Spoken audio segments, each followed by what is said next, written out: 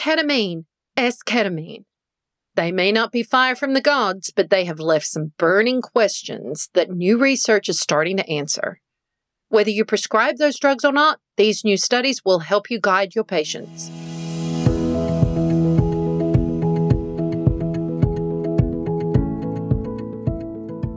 Welcome to the Carlat Psychiatry Podcast, keeping psychiatry honest since 2003.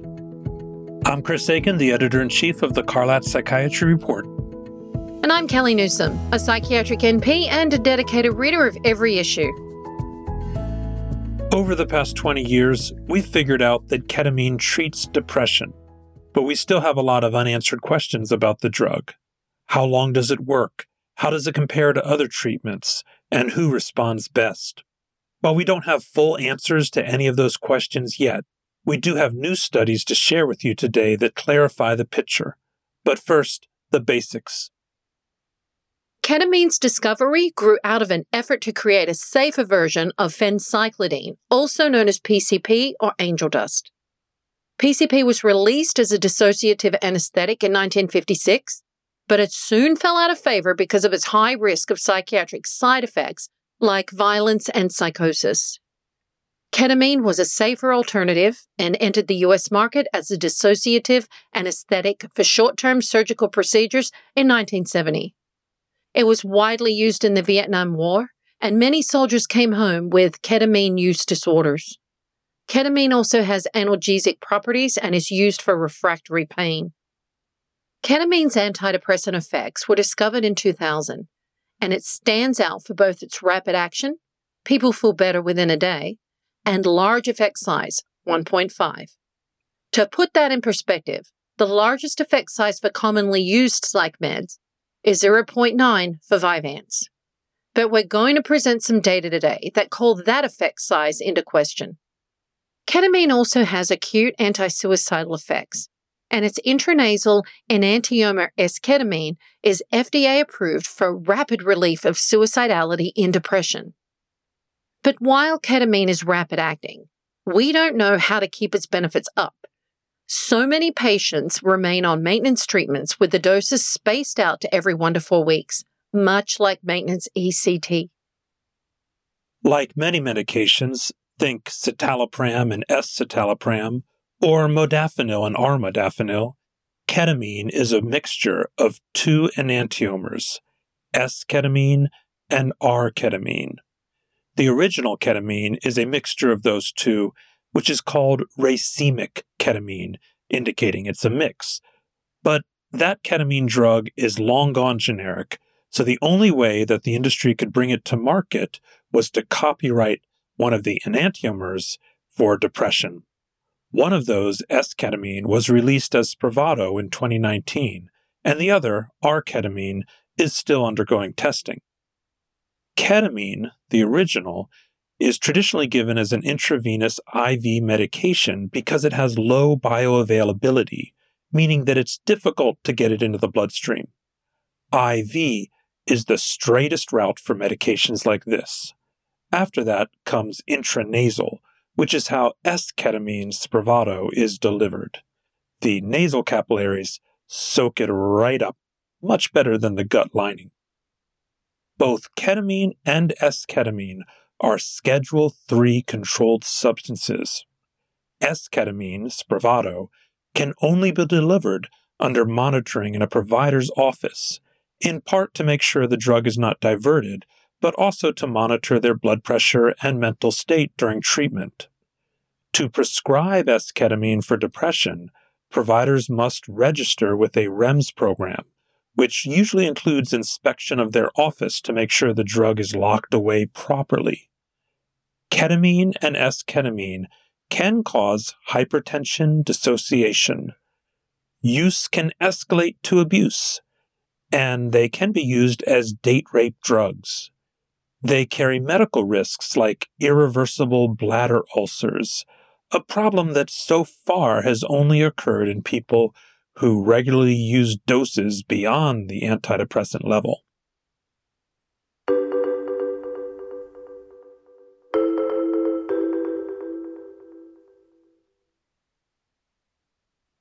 Let's pause for a preview of the CME for this episode.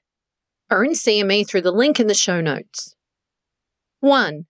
In a 2023 study from the New England Journal of Medicine, ketamine outperformed ECT with greater efficacy in which population? A. Outpatients with treatment-resistant depression. B. Hospitalized patients with treatment-resistant depression. C. Patients with a mix of severe and psychotic depression. D. Patients with mild to moderate depression.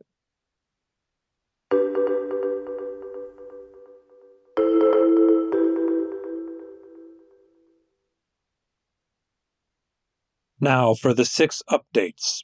We're going to present them as 6 questions because although the new studies fill in some of the gaps, we still have a long way to go, and we want to keep these questions open. Question 1. How does ketamine compare to other treatments for depression? 2 recent studies compared ketamine directly to ECT, one that got a lot of press and another that is barely talked about. In the first, ECT came out slightly ahead in terms of efficacy, and in the second, ketamine took the prize. It's that second study that got most of the press, likely because its results challenged the conventional wisdom that holds up ECT as the gold standard, and also possibly because it was in the New England Journal of Medicine. So which of these studies is right? Is it ketamine that's more effective or ECT that's more effective in depression? Let's start with what the studies had in common.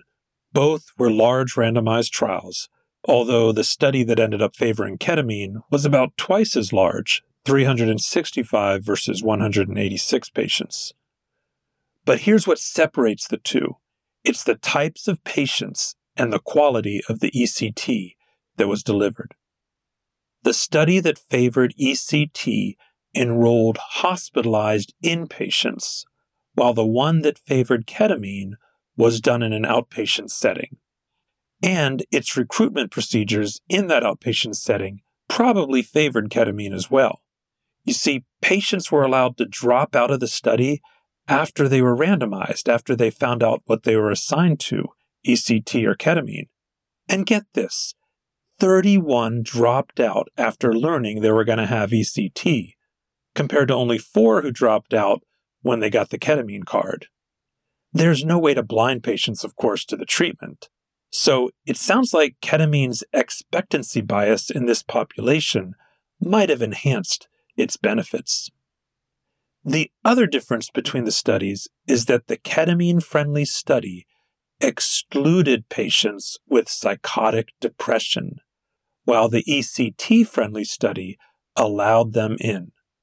That is a big strike against ECT because ECT is the treatment of choice for psychotic depression.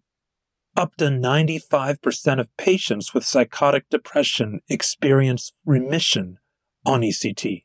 That's remission, not response. And that figure is from a large study of 276 patients. Numbers like 95% remission rates are practically unheard of in psychiatry. Here's the bottom line. These 2 studies clarify where each treatment works best.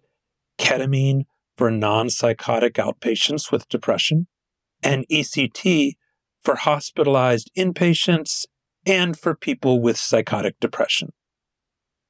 The next study was recently published in the New England Journal of Medicine, and it compared not ketamine, but esketamine, Spravato, to quetiapine in 676 patients with treatment-resistant depression. It was sponsored by Janssen, the manufacturer of esketamine. Both drugs were used as augmentation of SNRIs or SSRIs, and in the end, esketamine was the clear winner, if only by a small margin. Specifically, those on esketamine were 1.5 times more likely to experience remission than quetiapine, 27% versus 18%. Now, in some ways, this isn't surprising, as esketamine has already proven its benefits in the kind of treatment-resistant depression studied here, the real kind where they had to fail 2 or more antidepressant trials, while quetiapine has mainly shown its benefits in patients who failed just 1 antidepressant. But we were a little surprised. Quetiapine has unique benefits in anxiety and sleep that could have swayed the data in its direction here. But alas, it did not. Also, as we'll soon see, this trial involved esketamine, which is likely not as effective as ketamine. The bottom line, esketamine is more effective than quetiapine in treatment-resistant depression. Not quite by a factor of 2 to 1, but 1.5 to 1. And while esketamine leaves many patients in the undesirable position of requiring ongoing maintenance therapy, we have to concede that quetiapine is not much better in the long-term risk department. As professionals, we may shy away from long-term esketamine because it is a controlled substance. But for patients, the diabetes, weight gain, tardive dyskinesia may be more of a deal breaker.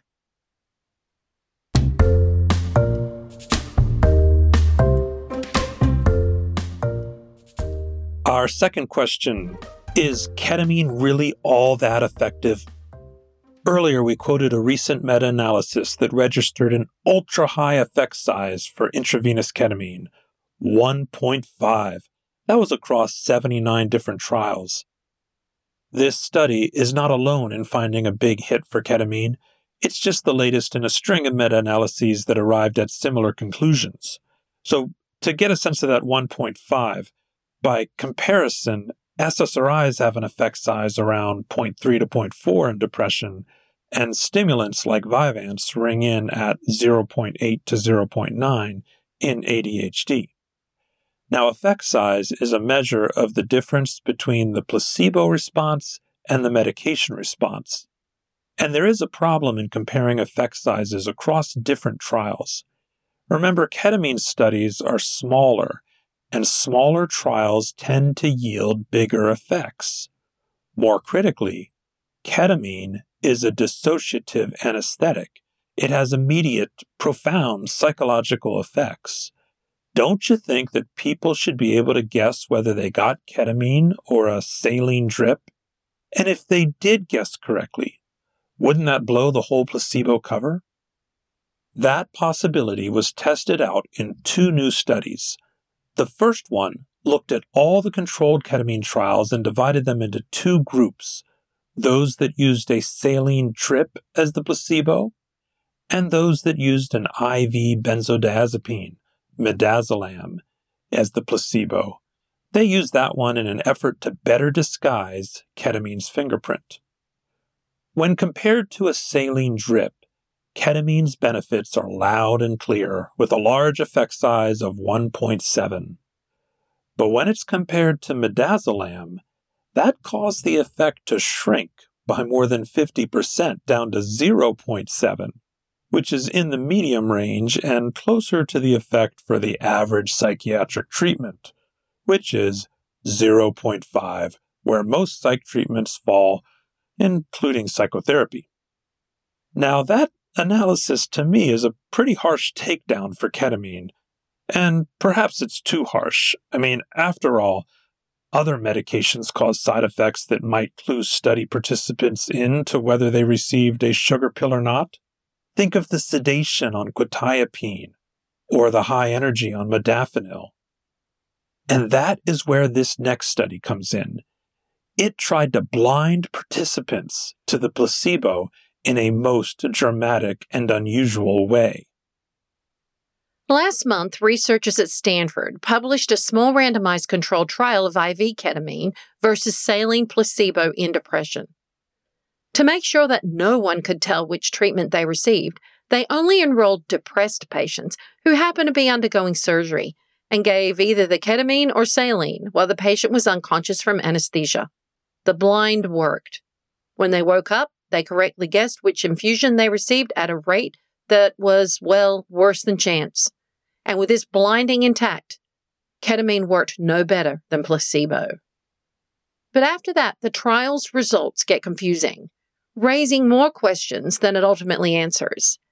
Even though there was no difference between the groups, both groups had significant improvements after the surgery of the type we normally see in ketamine trials. Dramatic responses that last a few days and then sink back into depression. Our first thought was, They must have all thought they received ketamine, and that jolted them into recovery. But no, the authors reanalyzed the data, this time dividing the patients into those who thought they received ketamine and those who thought they received placebo, and there was no difference between the groups. Well, our next thought was, having that surgery must have jolted them out of depression, overriding any benefit from the medication. But the authors cite studies showing the opposite. If anything, people tend to get more depressed after surgery, whether from the pain, discomfort, and ordeal of it all, or the rise in inflammation that occurs when the body is sliced open. Which leaves us with, we don't know why this study turned out the way that it did, but it could all be the roll of the dice.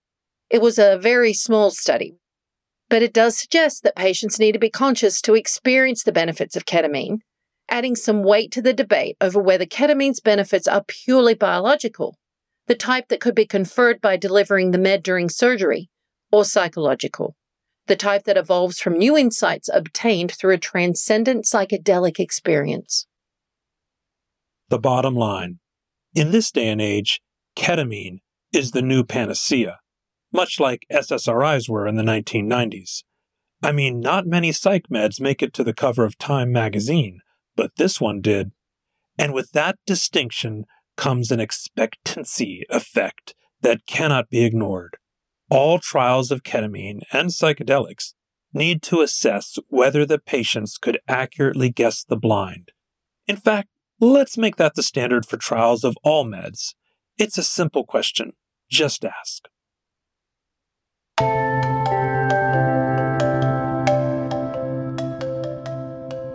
And now for the study of the day. Use of rapid fentanyl test strips among young adults who use drugs by Maxwell Krieger and colleagues. This is an older study from 2018, but last week it led to a new FDA clearance, the first over-the-counter fentanyl urine test. No, this isn't a test so that parents can check if the child is taking fentanyl. This is a harm reduction approach for people with opioid use disorder that will help them figure out if their supply is getting laced with a high-potency, high-lethality fentanyl. Since it's a urine stick test, it will tell them after the fact. But the harm reduction idea here is that something is better than nothing, and that is what this 2018 study showed. The researchers gave a similar urine test to 93 young adults in Rhode Island who used heroin, cocaine, or illicitly obtained prescription pills. Around half of them found out that their supply was laced with fentanyl back in 2018. And the reality check led to significant changes towards safer drug use. 77% said that they would use the test strips again, and now, thanks to the FDA, they can.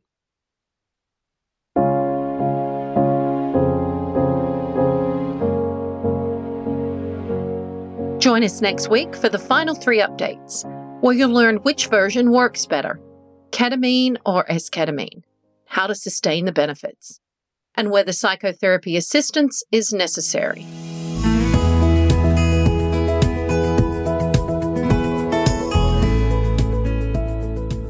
We're excited to announce a new Carlat book, the 4th edition of Psychiatry Practice Boosters by Zachary Davis and Jesse Koski. Inside are 63 of the most clinically relevant studies in psychiatry from the last 3 years. So if you enjoyed the last edition, you'll find all new studies in this one. Your support helps us stay free of industry influence and bring you the unbiased information you can trust.